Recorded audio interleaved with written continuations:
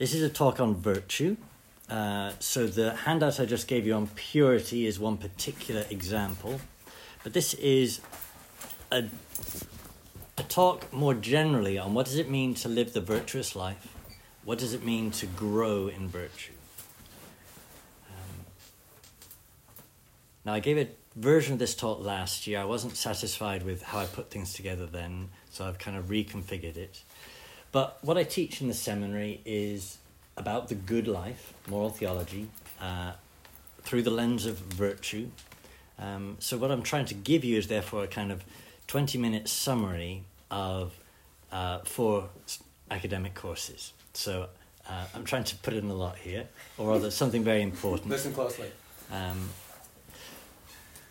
But, you know, somebody who knows a topic well should be able to summarize it briefly because he knows it well. So I'm hoping that's what I'm going to do for you. So this is a talk on virtue.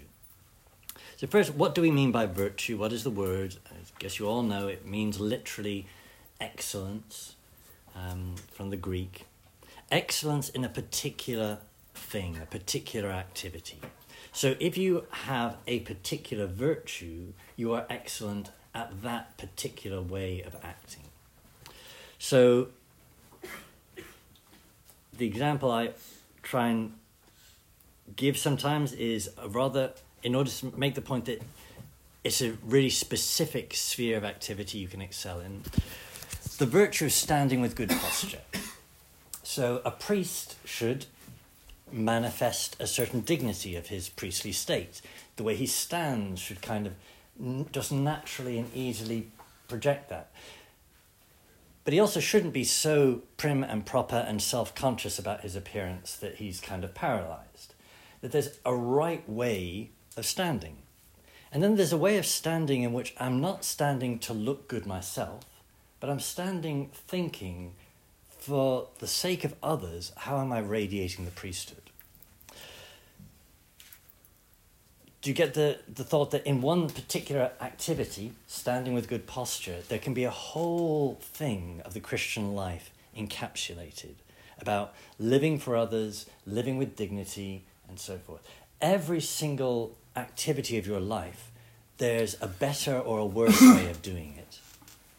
And if you have the virtue, you have habituated yourself that it just comes easily. As we all know, you either tend to have good posture habitually or bad posture habitually. Now, there are much more significant activities in your life that you can habituate, but that, like that, pull together all kinds of different motives, all kinds of different purposes into that one activity. And that's what having a particular virtue is, excellence in that particular activity. So the athlete is the typical image in classical virtue of this. So the athlete, what does he do? He is excellent in his particular sphere of athletics. You know, even within athletics, there's different specializations. He has to train. He has to do certain activities again and again and again. And when he's done them again and again and again, when he does that action, his body just semi-automatically moves him in the right way.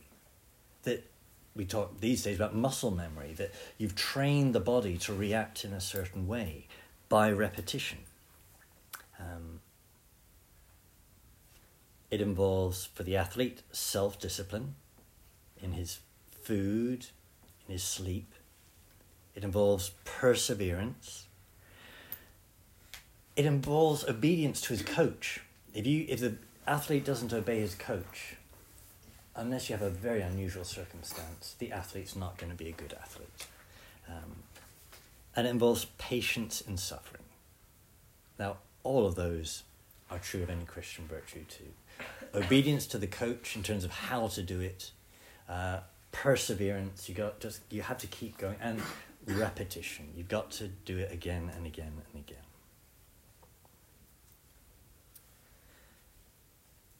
So more specifically, what is a virtue? A virtue's like a habit, but it isn't quite a habit. It's more specific than that. A habit you just have a semi-automatic response to something. The alarm clock goes off, you have a habitual way in which you respond to that, for better or for worse. A virtue is like that, but it is embedded in something more interior than just a mechanical, external trigger. It's not just something bodily, it's something bodily and spiritual.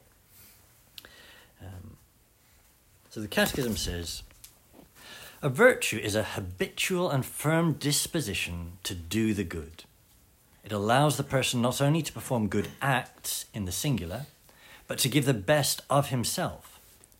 The virtuous person tends toward the good with all his sensory and spiritual powers.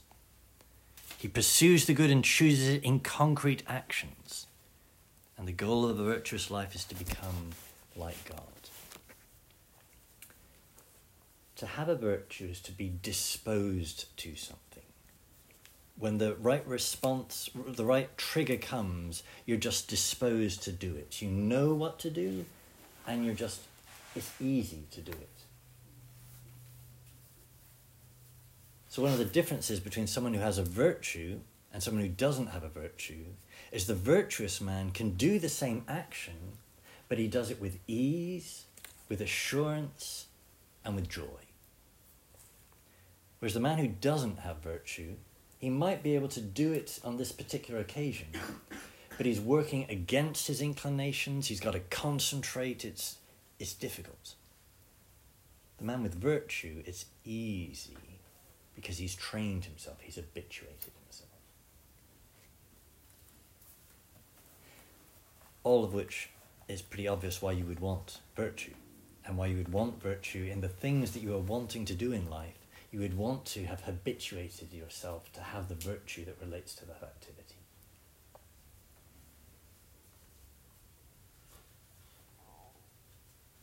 I want to throw in another category here, passion, or the passions. So the passions within us are are automatic movements of the sensitive appetite that arise when the intellect contemplates something perceived as either good or evil. So something is presented before you in the intellect, and there is a semi-automatic response. That is, a passion arises. It moves you to that thing. So let me give some examples here. First, you will not be surprised to hear me give an example of food. The donut.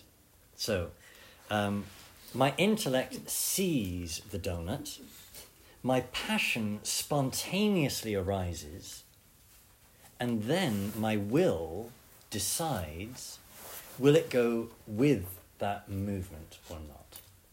So my passion might arise, but my will might refuse it and go in the opposite direction.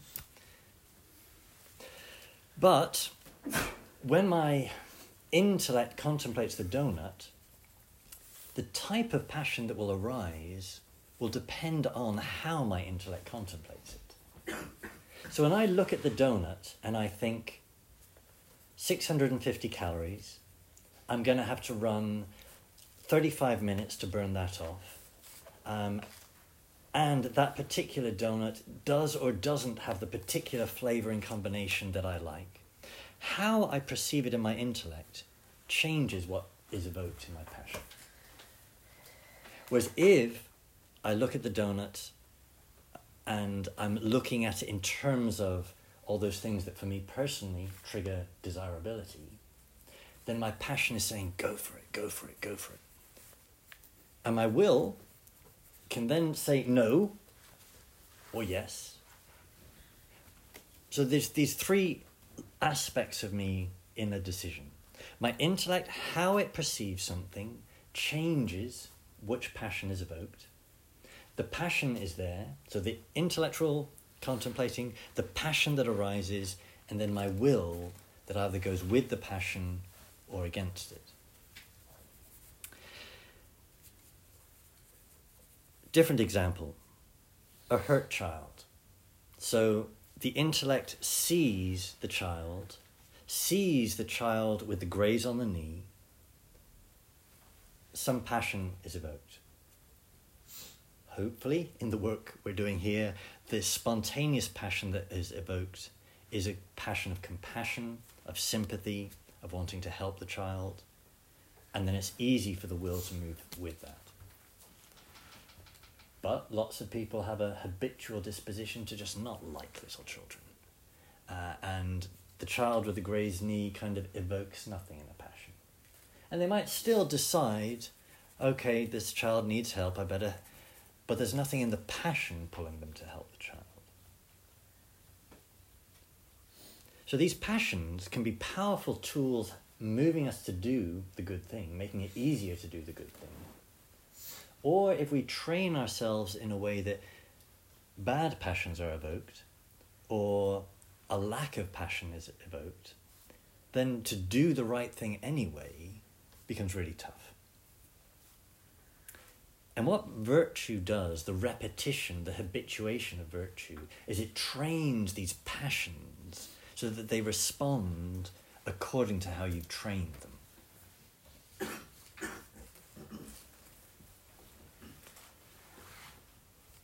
Okay, last thing about these passions. So, I perceive the donut.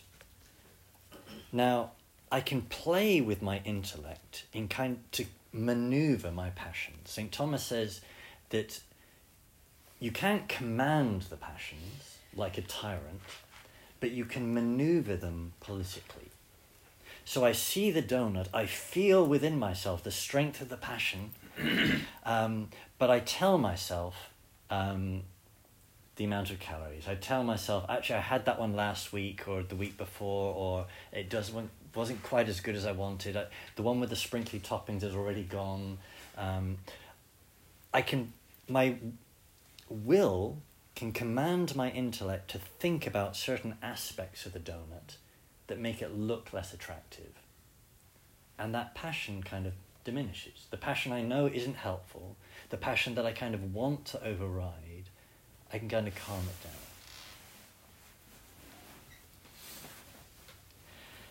And I can habituate my thinking so that every time I look at a donut, I think 650 calories, 35-minute run. I think of all the things just habitually that kind of diminish the passion moving me to it. Or I can, every time I look at a donut, think, yeah, yummy. And that every time I look at the donut, everything in me is moving for it. That when I eat the donut and I get that sugar rush and I experience that sensory pleasure, there is something confirmed in the will that orients me to that in the future. So one act of gluttony today habituates me more to it for the future. Which leads me on to my next, yes. I took all the calories out of the donuts. She's a nurse. Thank you. Okay. I see they're gone already. So. Okay, my next point, repetition. What causes a virtue to grow? Repetition. I always joke with the seminarians, there are 3 things that cause a virtue to grow. Repetition, repetition, and repetition. That either works with natural virtues, like the athlete, his kind of physical training, he just repeats it again and again, and his muscle memory, his strength of will. So Aristotle knew repetition is what causes a virtue to grow. The Christian, in the supernatural order, we know this even more in the life of grace. Because every time I do a good deed, I am removing an obstacle to grace infusing. I'm removing an obstacle to the impregnating of myself with divine charity. So whether we're thinking of it according to Aristotle, not knowing the Christian God, according to grace in the supernatural life in St Thomas, what causes me to grow in a virtue? What causes me to be habituated to the right thing I'm trying to grow in? Repetition. But as I've kind of already indicated by how you perceive something, you've got to perceive it the right way. You've got to be repeating the right action. So let me give two different examples of the hurt child. So you can look at the hurt child, and every time you look at a hurt child, you think of this child as, within you there's just this resentful, taking up my time, yet again, some kid hurting himself. Why did he do it? He didn't have to do that. Stupid child. I habituate myself. I've got a pattern of thinking every time that's what's evoked. And I can, every time my will overpowers and I choose the right thing and I do help the child, but kind of reluctantly, well, I get habituated to a kind of grudging compliance that has no joy, but it might move me to do the right thing, but not really in the right way. Whereas, if each time I look at the child, I think, this little child is just like my nephew, who I love. This little child is just like I was when I was that age. I habituate myself to have a pattern of thinking so that when I look at the child, I see and think a whole package of things that moves my passion spontaneously to just want to do the right thing. And it becomes easy then for my will to choose the right thing.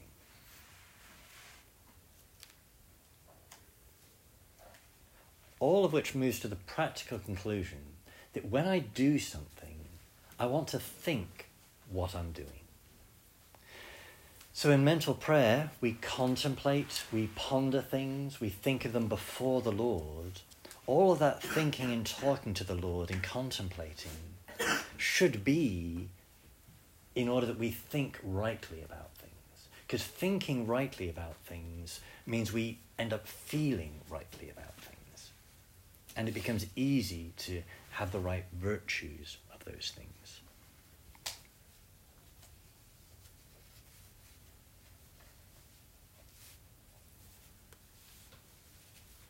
Okay, a specific example. So I want to grow I have the vice of gluttony. I want to grow in eating properly. Now I could have what's called the habituation of continence. I'm in control. My will is in control. And I always eat the right measure, but I'm not habituated to it. I'm always fighting within myself. Whereas if I have looked at food, thinking it through, I'm doing this as a Christian, I'm doing this in a way that's going to be good for my body, I'm doing this in a way that enjoys it, but not excessively, I'm doing this in a way that is oriented healthily to God, I've thought it through, triggered a certain passion, and then if I do that again and again and again, then when I look at food, my thinking will semi-automatically move to the right thoughts, semi-automatically move with the right passion, either restraining, moving, or moving the right strength, moving to the right thing. That even iceberg lettuce can look attractive if you've thought about it in the right way for the right number of times. And then it's easy for my will to choose the right thing. There's a harmony between my intellect, my passion, and my will. And that harmony is the possession of virtue.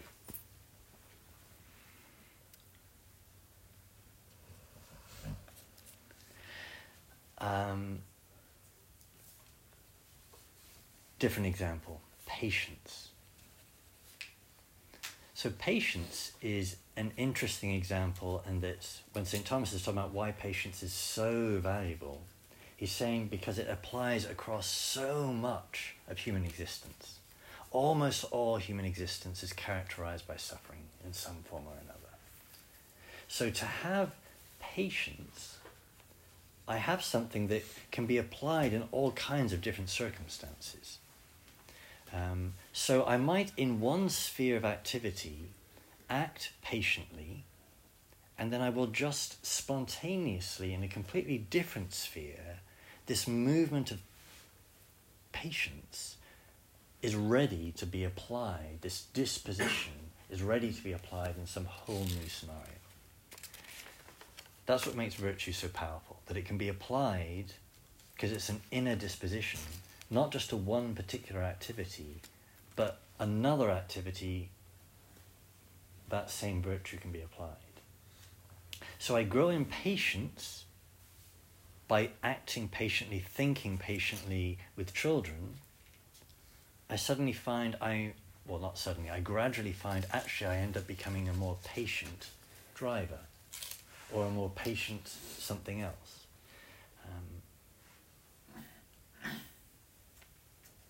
And that involves the thinking of how I'm acting in a patient manner. So patience, among other things, is focused on the good that is on the other side of the suffering. If you only see the suffering, if you only see the difficulty, what wells up in you is anger. I'm angry about this difficulty. Patience sees the good behind it and moves you to that good through the suffering.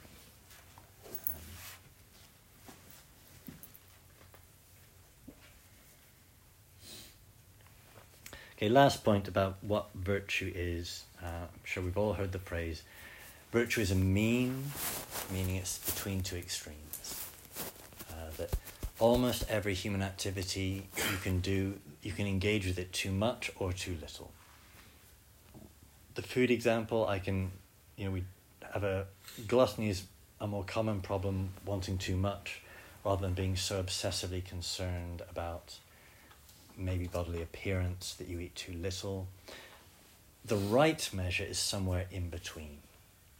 And that doesn't mean it's halfway, it means it's somewhere in between. And in the example of food, that somewhere in between varies with each person. Some people need to eat more than others. Some people need to eat less than others. It varies with a different circumstance. So you've just been for a long hike, the body needs more right now. But the virtuous mean between two extremes. Every activity, there's too much or too little of it. The virtuous mean, how am I thinking, how am I engaging? I'm thinking it somewhere in between the proper measure. Can I just head you off at the pass with 3 examples that do not have a mean? So, charity, hope, and faith, the theological virtues. You cannot love God too much. You cannot hope in him too much. You cannot believe in him too much. So there isn't a mean there. You can believe in him in a stupid way that actually isn't real faith. So if I believe that God will save me when I jump off the lodge balcony, well, he hasn't said he's going to save me. So that actually isn't faith. It's superstition, it's stupidity. So that's not an excess of faith. It's putting your faith in something God hasn't said, which therefore isn't faith. Your question? I don't have the question anymore. Okay. Answer.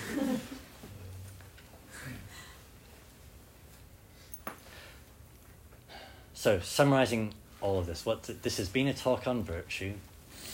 This has been a talk trying to summarise everything I teach in the seminary. What is virtue? It's about excellence in a particular sphere of activity. So you have a virtue according to each different sphere of activity. There's a right way, a better way, a worse way, a vicious way of doing each particular activity. The passions are this element within us that is this spontaneous arising in response to what is contemplated by the intellect. By thinking something through correctly, I trigger the right passion, and it's easy for the will to do that, move towards that.